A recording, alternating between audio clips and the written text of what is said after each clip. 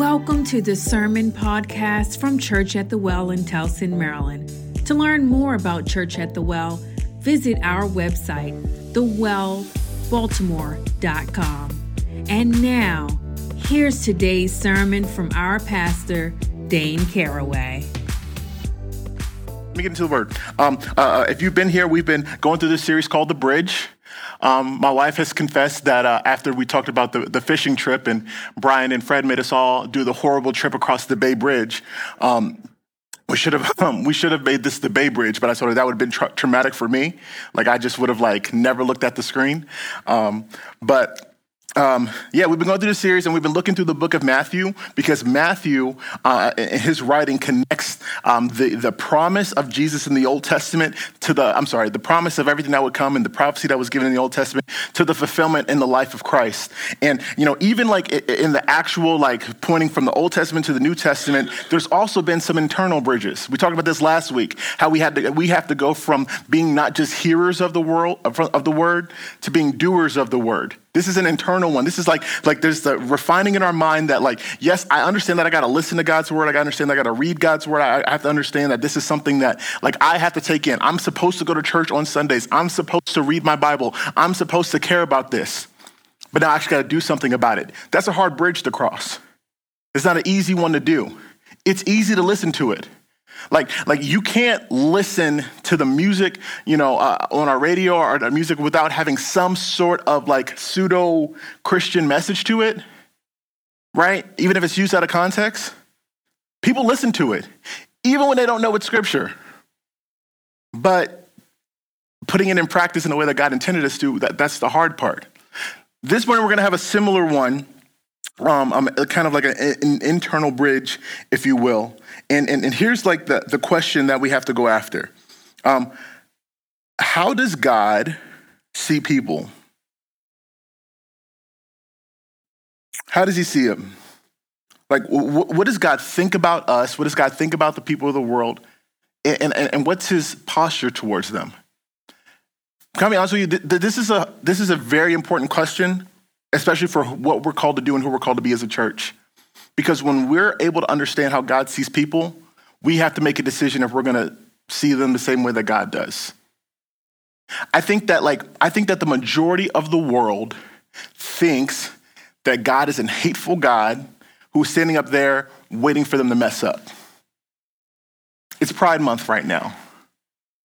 And I don't know what your attitude towards it is. I don't know how you feel and things like this.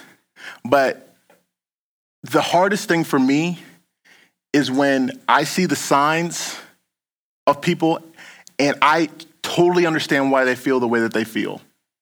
I saw a sign downtown the other day. I was in downtown, but it was just on an Instagram account that said, God hates us, but nobody believes in him anyway. And I mean, I can point to 1,000 verses to say otherwise, that God is not, that is not the posture of God. But if you would think about what we've done as a church, our fault, what we've done as a church in the posture that we've taken against, everybody's celebrating Pride right now and from, the whole community. And I could pick a million different other issues, by the way. This is just the one that, is the hot one to talk about. And we've just done a really bad job towards probably. Why wouldn't they think that? I want you to think about it like this. If growing up, did you ever have a situation where I know that there were some friends that if I asked to go over their house or if we were gonna have a play date or something, their parents would always say no. No, I don't want you hanging out with that kid. I don't want you to he can't come over. You can't go over there. You'd be like, man, your parents must hate us. There was a kid that lived down the street from us that we could only play outside. He couldn't come in our house. We couldn't go in their house. Their house kind of smelled funny anyway. You could just smell it from the door. You ever been to a house? You could just smell it from the door. But because there was this, this distance, I never even met his parents, besides just seeing them walk in and out of the house. but we knew that we could only play outside. Howard, his name was Howard. And I was like, Howard could come outside and play, and we could play like in our little cul-de-sac, but Howard couldn't come in my house, and we couldn't go in Howard's house. Everybody else coming to my house to play video games, but Howard couldn't come. I'm like, man, Howard's parents hate us. Similarly, don't you think like this is what the world thinks? I don't think I'm putting too much on it. I think we could turn on the TV and think this is what the world thinks. What I want to show you is Jesus, like Matthew's gonna I think this is one of these moments where Matthew just kind of takes a step back and gives you the picture of Jesus and almost defines his actions and his posture towards people as best as he can. I'm in Matthew chapter 9. I'm in starting in verse 35. It's going to be up there too if you don't got your word. Reads like this. And Jesus went throughout all the cities and villages, teaching in their synagogues and proclaiming the gospel of the kingdom and healing every disease and every affliction. When he saw the crowds, he had compassion for them because they were harassed and helpless, like sheep without a shepherd. Then he said to his disciples, the harvest is plentiful, but the laborers are few. Therefore, pray earnestly to the Lord of the harvest to send out laborers into the harvest. So listen, up until this point, let me give you a little bit of background. Up until this point, the disciples were just watching. They were in school. They're this is their college course. This is their pseudo ministry training. They're just watching Jesus and being taught by Jesus themselves. That's what's happening. Remember, on the Sermon on the Mount, Jesus goes and sits down and he allows the disciples to come with him, and then the crowd goes behind him. And even at the wedding, Jesus is like, hey, I'm going to a wedding. You guys are coming with me.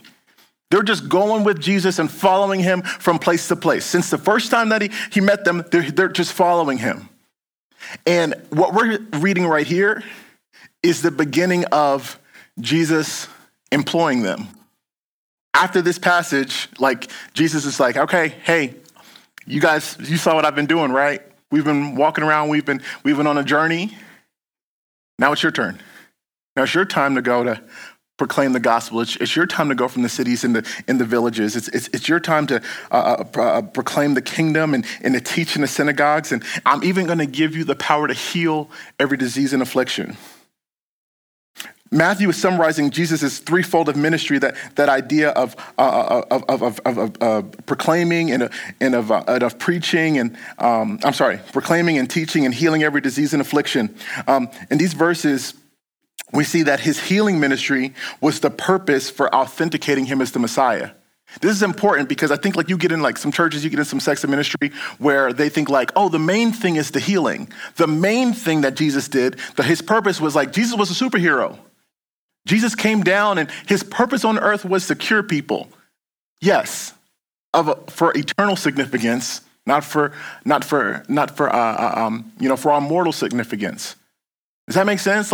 Jesus was the purpose of his healing was that, yes, I see you in your affliction. I see you in your harassed state, and I'm willing to relieve you of this, but only to point to myself as the Messiah. It was a means to an end. Because what happened to every single person that he healed? Oh, he healed the blind, he healed the sick, he healed the lame, but those people eventually died, right? Jesus didn't heal them of their mortal lives. He did that so he could point back to himself. Remember what Jesus said a lot of times when he healed folks? He said, now go and sin no more. Now go and confess your sins and sin no more. Go and live towards me. Go and follow me now. That was his purpose. He had the spectacular nature of Jesus' ministry attracted large crowds. And I love what it says here because it says as the crowds came and Jesus observed them, it's this word that actually is only either attributed to Jesus himself or was used by Jesus in his parables, this word of compassion. I want to talk about that for a second because a lot of times we think of compassion as just it's almost always shows up when you think about a woman, either Jesus or women. But we only think about it in terms of just having sympathy for somebody. I hope that you leave this morning by thinking of compassion differently. That it's not just somebody who just has a heart for people or someone who just cares about people. But I believe that the compassion that Jesus is talking about himself and that Matthew contributes to Jesus is one of divine nature. That Jesus has this compassion, and I believe that you and I as believers that we can have as well only through a connection with Jesus. But this is differently than just someone who just feels bad for people. Our main idea this morning is the idea of this, that the heart of Jesus is full of compassion. This is the heart of Jesus. Why else when he's dying on the cross, he's done it. He's done everything. It's over. He's completed the mission. He's fulfilled all the prophecies. It's all done. And then even in his last breath, he has one thief on one side mocking him. He's like, my man, they done beat me. I'm up here naked. I've been beat everything. And in my last days, I can't get no peace. Just let me die in peace. And you over here mocking me. So has someone jabbing his ear and then another guy saying hey, leave him alone. Don't you see that this is the Son of God? Matter of fact, hey, Jesus, would you remember when you enter the kingdom? In his last days, this is the heart of compassion. I know for me, give me a headache. I have a hard time, my kids, Dad, I know your head is thumping, but can you just make me a 4-course dinner right now? No, Cole, go away. Yeah, I'm not the most compassionate person when I have a headache. This is the heart of Jesus. When someone doesn't deserve it, get in their just, punishment. This is the posture of Jesus. But I'm skipping ahead. The heart of Jesus is full of compassion. The core of Jesus' posture towards us is compassion. Let's go back through the verse. It starts and says that, and Jesus went throughout all the cities and the villages, teaching in their synagogues and proclaiming the gospel of the kingdom and healing every disease and every affliction. I want you to just remember this. I think it should never go past, it should never get too far from our mind that Jesus is God in human flesh, and what he's doing is a missions trip. Jesus is on this upcoming week. We have a team coming from Indiana and Ohio, and they're coming all the way out here. They're going to spend some time down in DC area, and they're going to be up here in Baltimore with us on Thursday and Saturday. And it's I look at it, I'm like, man, they're going to drive all the way up here to Towson from the DC area. They don't know what they don't get it. They're like, oh, Dan, it's only this many miles. I'm like, all right. Good luck. See you in 2 hours. That's a hard enough labor-intensive trip in itself. But I just want us to think this is Jesus. Jesus has a 3-year-long missions trip, not out of duty, not because this is what he had to do, because this is what he wanted to do. That whole idea of Jesus and his presence is that he set his glory aside, him being God, set it aside and said, I'm going to go live amongst them in order to save them. And Jesus is going through all the cities and villages. This is Jesus going to places like Baltimore and Towson, but also going to places I don't know, one of these little in all the little towns. This is where Jesus is going to the hard places to go, and where there's tons of people, or it would be easy, where there's a big old synagogue and people, a lot of folks will come, and even going to the places where there's just a few people there. Jesus is reaching the masses and reaching the smalls. Jesus is valuing both. He's teaching in the synagogues. Jesus is going to where it would be expected to happen. But he's also proclaiming the gospel. He's not just there with the other rabbis and doing what they're doing, but holding the same office as them, but also proclaiming about the gospel and the kingdom. And also, don't let this part get away from it. Jesus is meeting their physical needs. Jesus is meeting physical needs. On one side, I think that sometimes that pastors overvalue the healing of Jesus, like that was the main thing. But on the other side of it, for those of us who sit on here and we walk past homeless people every day and we're able to ignore the widows and the shut-ins and things like that, Jesus is meeting physical needs. That's important. Jesus is like, well, listen, if I want to tell people that I love them and I care about them, I need to show them that I care. I'm not going to be like, hey, pull yourself up by your bootstraps. Let me actually meet some physical needs. The promise of a long-awaited Messiah had finally come. His healing miracles were a sign that the teachings were true. So I think that for us, if we're going to be in connection with Jesus, we're going to be followers of Jesus, we need to not skate around the reality that people have physical needs. That's one of the reasons why we're doing the food drive. It's because we can't say that we're a church that's here for Towson. Church in Towson, Chouch, I guess that's how that came out. Church that's here for Towson, unless we meet the needs. It doesn't make sense. Like if we just ignore what's going on and we come in here and play church, we're not doing anything. I think people have a hard time understanding that there's a God who loves them and who has compassion for them. And Jesus' heart is full of compassion if it doesn't play out in a physical way. I'll pray for them. I'll think about them. If we were to do a fundraiser that gives a lot of money to the food bank or something like that, I will give to that. But I ain't touching nobody. I like this $20 in my pocket, that's for me. There's not been one time when I've gotten money out of cash back from the grocery store or from the bank when I've gotten it out so I can give my kids allowance that I haven't ended up giving it away on my before I was able to give it to my kids.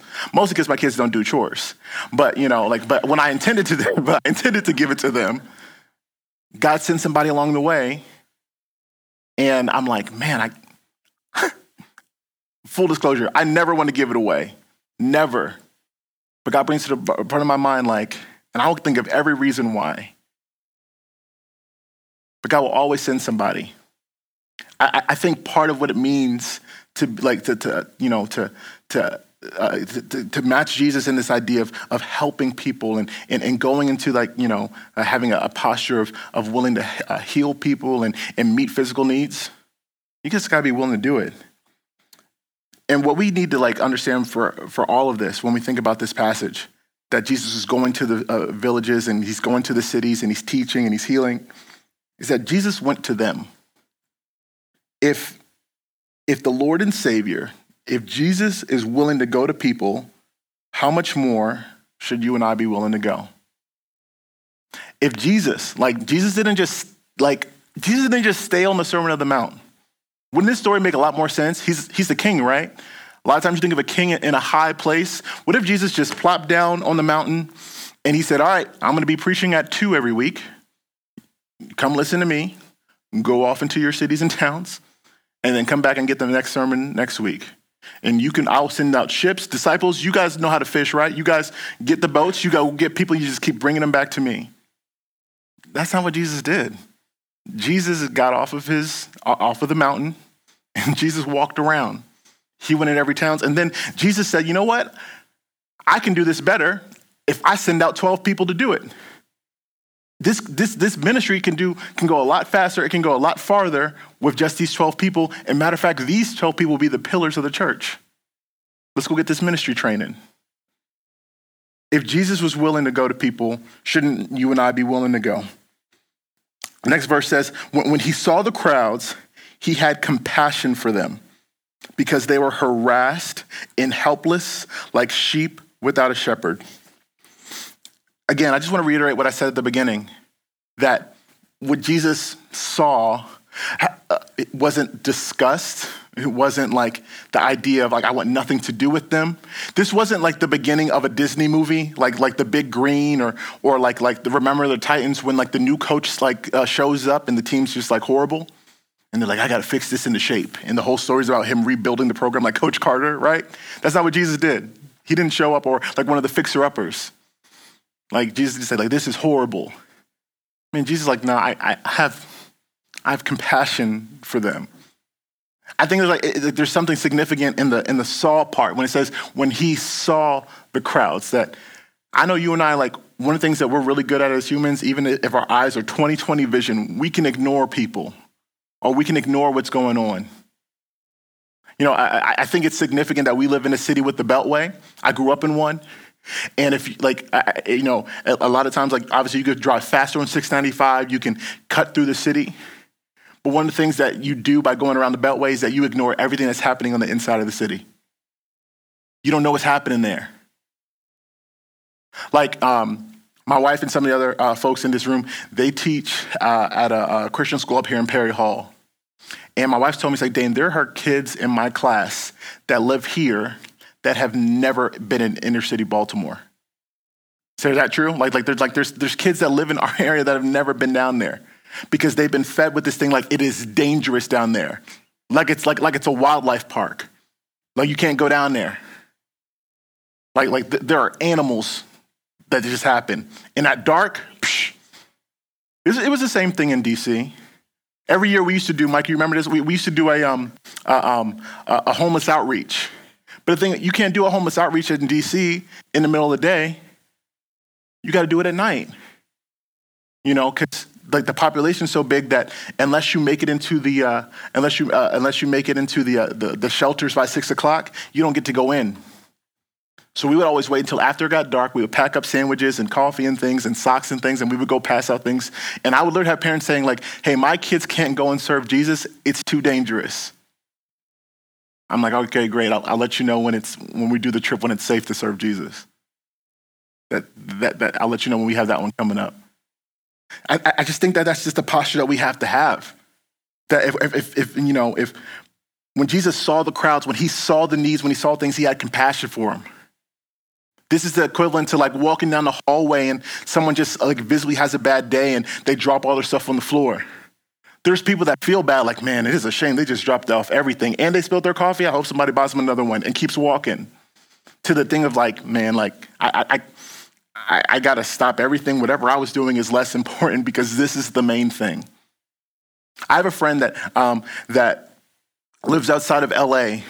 And he's a pastor and he also works for like an outreach organization. He has it scheduled into his week where he wakes up early, fasts and prays and says, God, I'm going to the middle of LA and I'm just praying that I will be in a position where I can just like help people because I love and have compassion for them.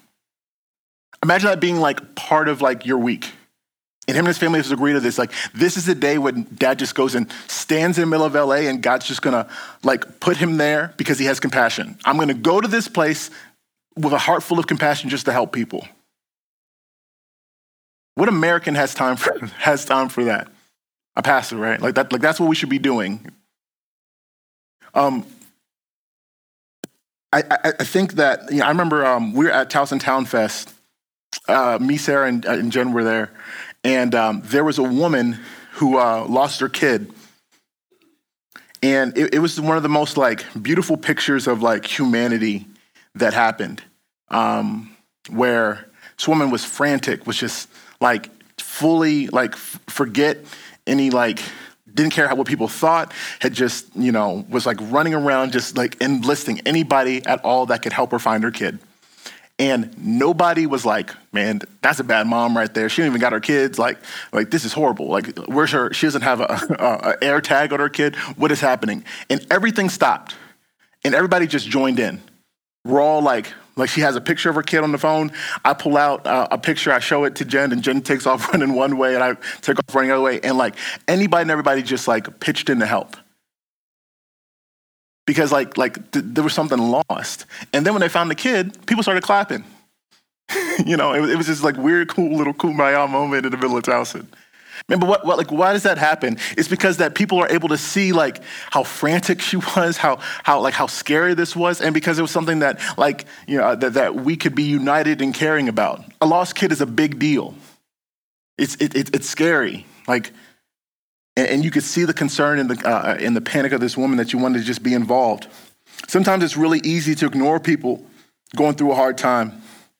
The faster life is moving, the more unlikely we are to stop and have compassion for people. It's kind of the difference between if you're walking down the hallway and somebody drops something, you're probably more willing to stop and help it than if you're driving down 695 and you see a broken car on the side of the road. You're going a lot faster. It'll be a lot more inconvenient to stop and help.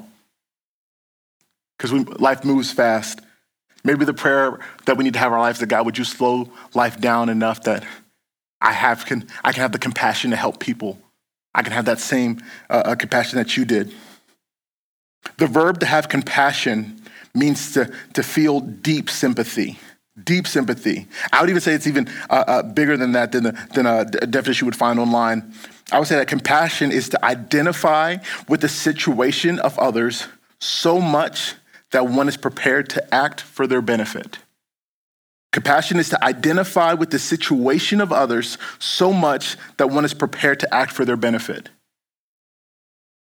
I think that's what it's got to be, right? Like that we would, it would bother us. That we would see what people are going through and it would give us the urge. It would make us get off of our butts and get on our feet and be prepared to act for their benefit. In the New Testament, like I said, this verb is always used of Jesus or by Jesus in his parables. So it's a lot bigger than human pity. Like, you and I all know the person that when we're going through a hard time that will just rub our back and maybe give us some tea and a snack and tell us that it's going to be okay. It's bigger than that. But it's divine compassion for troubled people. This means we won't find examples of compassion in the world, but they only exist in Jesus and those who follow Jesus. I think there's examples. I think that there are some great organizations that are doing great things for troubled people in groups that are trying to free slaves around the world that they're doing great work. And I don't mean to disparage them at all. I think that the difference is that Jesus does something that's going to last eternally. When we can make people's situations better, there's a lot of Christian organizations drilling wells and stuff in Africa. The best ones are ones that are not linked to a religious organization at all. They're doing great work and they got better equipment. And that's a great thing. Yeah, but it's not linked to something eternal that's going to last longer. Jesus points to this this idea of sheep, right? He says that when he saw the crowds, he had compassion for them because they were harassed and helpless, like sheep without a shepherd. We've heard Jesus talk about sheep before. Jesus talked about saying that I am the good shepherd. I know my own and my own know me. The idea of being someone that, has to protect their sheep. If you know anything about sheep, that they're not the smartest of animals and they have no defense mechanism whatsoever. That's why they have to train dogs to protect them. That's why shepherds have to sleep in the fields with them because they can get stuck in a bush and die. They can get eaten by a wolf and die and there's nothing that they can do about it. They're just going to perish. And this is the attitude of Jesus towards people that are on the brink of coming to know him and to follow him, and people that are far from him. Now, can I just stop for a second and refer back? How does this compare to our idea of what we tend to think or what people may tend to think that Jesus thinks about them? How does this compare to all the folks that think that they got to clean their lives up or they got to stop doing they have to they got some, I got to stop all of these things. I have Jesus hates my lifestyle, so I have to come towards him. Yeah, Jesus changes lifestyles, absolutely. Upon coming to know him, he does the cleaning up, he does the fixing up, but it's all for your good and his glory. That's what he does, and that's why he does it. But how does this compare? This doesn't sound like somebody that's ready to smite us for our lostness. Remember the story about the prodigal son? Kid was like a lost sheep. The father, he came home and the father had every reason to be like, told you so. Told you so. Oh, you want to come back up in here? Oh yeah, we having a big old feast up in here. You can go down the street to McDonald's. I don't know what to tell you. I gave you what you wanted. This doesn't seem like the heart of him. He's a good shepherd. He's someone who looks at people and is like, those sheep don't have a shepherd. They're in trouble. What happens when you're hanging out down at the Inner Harbor and you see a kid that their parents aren't around? I'm not talking about a teenager. I'm talking about like somebody like Camilla's age. You ever had that alert go off in your mind where you've seen a kid that doesn't have a parent around? I know, especially the moms in here, you're like, that kid doesn't have a parent. What happens here? What is my position? Because I don't know this kid, but they don't have a parent. I think this is what Jesus, this is what he's looking at. I think a lot of times we think of lost people as enemies of the faith. And some of them, they take that stance. I'm not denying that. But the heart of Jesus is bigger than that. He's like, I knew them when they were born.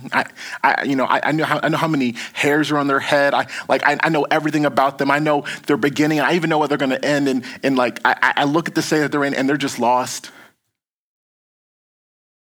They're just lost. And maybe it's because we can't see the fullness of people in that way. We can't see them like they're our kids. To where I know when Cole's so mad and he's about to burst blood vessels in his face because Chase has done something. And I'm I could just kind of see the bigness of it. Some people are man, there's something wrong with this kid. He has an attitude problem. And I'm nah, he's just got issues. He's just upset. He's just losing it. But I know who he is. This isn't the fullness. This isn't how the story ends. Now, I just wonder if we could just see God, see people the way that God sees them. Sheep have a better opportunity for survival with the shepherd. Actually, Ezekiel, back in the Old Testament, compared Israel to a sheep without a shepherd. He says, so they were scattered because there was no shepherd, and they became food for all the wild beasts. My sheep were scattered. They wandered over all the mountains and on every high hill. My sheep were scattered over all the face of the earth, with none to search or seek for them. Like sheep bothered by wolves, or lying down and unable to help themselves, and having no shepherd to guide and protect them, the people were maligned by their religious leaders. Remember, coming off of the Sermon on the Mount, Jesus was intentionally provoking and pointing the contrast from himself to the religious leaders, right? And mind you, remember, this is who Jesus is calling the wolves. He's saying stop following them. These aren't your shepherds. These are wolves. They're coming, they're keeping you from knowing the truth. They're keeping you from following me. Sheep without a shepherd points to people who are in great danger and without the resources to escape from it. I think that not only did Jesus come to be the shepherd, but he's the one who could show people how to avoid life's pitfalls. Just a reminder of him saying that I am the good shepherd and I know my own and my own know me. Then Matthew continues, he says, then he said to his disciples, the harvest is plentiful, but the laborers are few. Jesus keeping with that agricultural theme, right? That idea of a farm. You have sheep on the farm, and now he's pointing back to the harvest, right? And I just that idea of the harvest is plentiful is saying the harvest is big. We did good this year. Look at the crops, look at the fields, and it's plentiful. Now listen, this is the part where I'm not the greatest pastor because I know nothing about agriculture, but I know that the harvest is plentiful is a good thing. But here's the thing about there being a big harvest. Someone's got to bring it into the barn, right? We're about to take our trip out to Ocean City every year. We go for 4th of July because we like pain, apparently, and we like to, swim with every Marylander in the state. It's just our own love for punishment, I guess. Go sit across the bridge forever. But when on your way out there, we pass a lot of farmland. There's lots of little farmland out there on the eastern shore, and you could just kind of see all of the the big. What are they called? The big water sprayers? I don't know. The things that waters the crops. Something, whatever. Who knows? I told you it wasn't my strong suit. I can do sports. I don't do agriculture. You just see them, and you just see they're there's these fields that go on for miles and miles and miles. Now the thing about it, the thing about these areas is that you could have a machine to grow them, you could have a machine to pick them. But at some point, somebody's doing the work to get these things into the barn. Someone's got to bring them in. And Jesus is pointing to these guys, and he's saying, listen, there's already much that's been accomplished. I just wonder, I wonder if the disciples understood the fullness of what Jesus is saying. I wonder if, and maybe this is how I read it. The idea that the harvest is big, that the harvest is plentiful. It's just saying that, like, everything has grown the way that it should. Everything got enough sun. Everything's been watered. I mean, for them, it's like, this isn't just a new thing. This isn't like the story of the redemption and the story of the gospel. This didn't just start. Like, Jesus is pointing back to, the whole thing being put into motion way back in the garden. That was when the redemption story started. Them being kicked out of the Garden of Eden, Jesus has been working this. So he's saying, like, from the teaching of the prophets, from the exile experience to awaiting the Messiah, even John the Baptist, all of these guys have contributed and have had a part to play in the harvest, and it's ready. The harvest is ready, but someone has to bring it in the barn. Jesus is speaking of people who are ripe for inclusion in the kingdom. And in that situation, it's necessary that something be done to bring them in. A crop of wheat needs workers to bring the grain into the barn, and without the laborers, the crop can't be reaped. Someone's got to help bring it in. Jesus is saying, like, the work is done. And even for us, like in our evangelism, I hope that this is comforting to you. That Jesus is saying, like, hey, I do the saving work. You just got to bring people into the barn. Someone's just got to help them. Someone's just got to take them, like, they're ready to accept Jesus. They're ready to follow Jesus. Someone's just got to bring them in. There's just work that's got to be done. Jesus says that in the great harvest of which he is speaking, the workers are few. And finally, Matthew says, therefore, speaking of Jesus, pray earnestly to the Lord of the harvest to send out laborers into his harvest. Jesus is specific, and it almost like flips it on its head. He's saying, like, hey, I'm talking to you guys, and I've been training you guys. Obviously, you're supposed to be part of these laborers. But in addition to being laborers yourself, pray back to me, pray to the Lord, pray to God that he would send more laborers into the harvest. Assume yourself as laborers, but in the same way, be praying for more. Jesus looked at the crowds and following him and referred to them as a field ripe for harvest. And many people are ready to give their lives to Christ if someone would show them how. And what Jesus does is he commands us to pray that people will respond to the needs for workers. See, often when we pray for something, God answers our prayers by using us. One of the most encouraging things that we heard when we moved up here is for people saying, like, man, we've been praying for a new church to start in Towson. We've been praying for this. This is an answer to prayer. Be prepared for God to use you to show another person the way to him. See, Jesus affirmed the fact that believers' prayers participate in the fulfillment of God's plans. The way that God wants to fulfill his plans is off of our own lips, off of our own requests. Like, this is something that God says, hey, it is your job. You have heard, and now it's time for you to do. You need to go and be a part of this, but you also need to be praying about this. You need to be praying that there will be more, that there will be more people to go into this.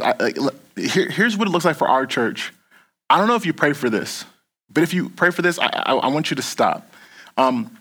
We would be tempted to look around our theater and think, I pray that God fills this room. You ever prayed that?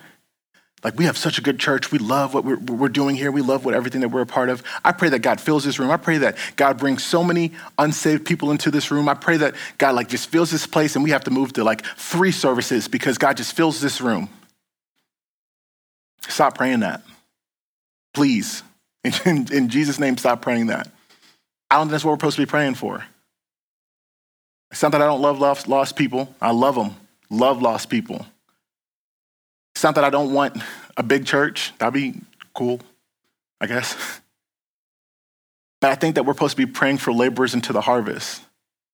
I'd rather people know Jesus. I'd rather that what fills our rooms, the people that end up sitting next to you, are other people that see their jobs, that see their neighborhoods, that see their homes, that see their communities as harvest fields. I've been praying since the very beginning that God would not just send us people to join our church or send us people to come sit here on a Sunday, that God would send us laborers. There's not a single coach of anything that says, man, I hope that people come and play for our team this year. I hope that there's some kids that are interested in this sport. Or even a play, like, man, I hope there's some kids that love musicals. No. If you're building a team, you want people that are ready to play. You don't even need the best players. You just want people that are going to come and work hard. You're in a position of hiring people. Do you just want an application? Has that ever been a thing where you put out a job posting, you're like, man, I hope somebody submits an application. We'll take anybody. I think that what we're supposed to be praying for is for laborers. Jesus is saying like, hey, this has to be bigger than just the 12 of you.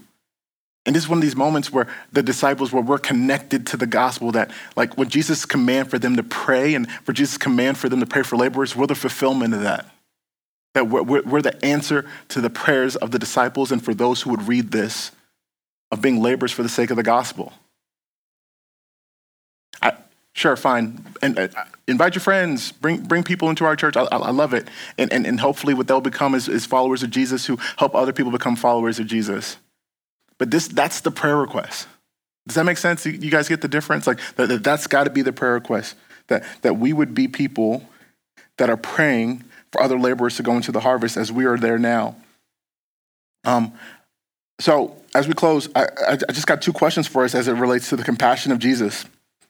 As Jesus, as his compassion brought him to all the cities and the villages, and his compassion led him to teach and to proclaim and to heal, and his compassion led him to look at people and see their condition, do you realize that you are part of the compassion of Jesus? Do you realize that that is a part of who you are? As Jesus looks at and loves those he desperately wants to come into himself, you have to be a part of the plan to bring them to Jesus. So how do we do this? How do we get involved to Jesus' desire to involve us? Well, one is this, that we got to be praying for workers in the harvest. The question is, are you praying for other workers in the harvest? Are you praying that God would send others? Oh, it's hard for you at your job to be the only believer on site. It's hard for you in your community to be the only one that, like, obviously you and your whole family are coming home from church on a Sunday and people think that's weird, or it's hard for you amongst your group of friends. You need to be praying that God would send other workers into the harvest. Man, it's hard to do it by yourself. It is really hard to be a follower of Jesus by yourself. You need to be praying that God would send more. And may not look the way it looks like for you, and may not come in the person that you expect it to. Almost, I guarantee you that it won't pray. It will come in the people that you expect it to. But God promises that. God has answered this prayer in that, because I'm looking at it. I remember meeting like a lot of you the first time, and I prayed for you. Prayed that God would send you into what we were doing, that God would call you into what we were doing, because we believe that we were doing what God called us to do. Are you praying for workers into the harvest? And are you the answer to someone else's prayer for workers into the harvest? This is something I want you to consider. It's almost like an identity question. Do you recognize yourself as being the answer to somebody else's prayer? Do you realize that in your neighborhood, there's probably somebody sitting there like, man, I really wish there were some more believers that lived in this neighborhood. Like, there's probably somebody on your job that's like, am I the only person, Jesus, that loves you here? Like, I look around, I don't think there's anybody else that really cares about me. If you live around Towson, or if you go around the campus, there's probably somebody who prayer walks around that campus and saying, God, would you just send laborers here? Would you just send people here that love you and have a desire to follow you and have a desire to bring people to yourself? You have to recognize yourself as a part of the fulfillment of the prayers of others. Because when we're able to recognize that, we're called to act and to respond with the compassion that Jesus does. If we have that identity, we have that mindfulness that we are the fulfillment of the prayers of others, maybe it would inspire us to have the compassion towards people the way that Jesus does. Look, I refuse to be somebody that holds up biblical standards and biblical lifestyle, whatever that means, and lord over and just point the finger at folks. without showing them the love and the care of Jesus. I think a lot of times that what God was calling us to be laborers, we were just called for people that just like set like harvest fields on fire, just damning in the hell. Sorry, Sydney and Cole, I said damn. I just refuse to do that because I don't think that's the heart of the Father, man. I just don't. I think God has a standard, but I think that standard is for those who love him. And the least that you and I can do is to match the best that we can the compassion of Jesus as we approach for people and we let God do the cleaning up, because that's what he promises the Holy Spirit will do. Amen? I think that's what God calls us to do, y'all. Can I pray and then we'll transition into communion? You just listened to a message from Dane Caraway, the pastor of Church at the Well in Towson, Maryland. To learn more about our church and to support what we're doing in the greater Baltimore area, visit our website, thewellbaltimore.com. Thank you for tuning in to the sermon podcast from Church at the Well. May God bless you.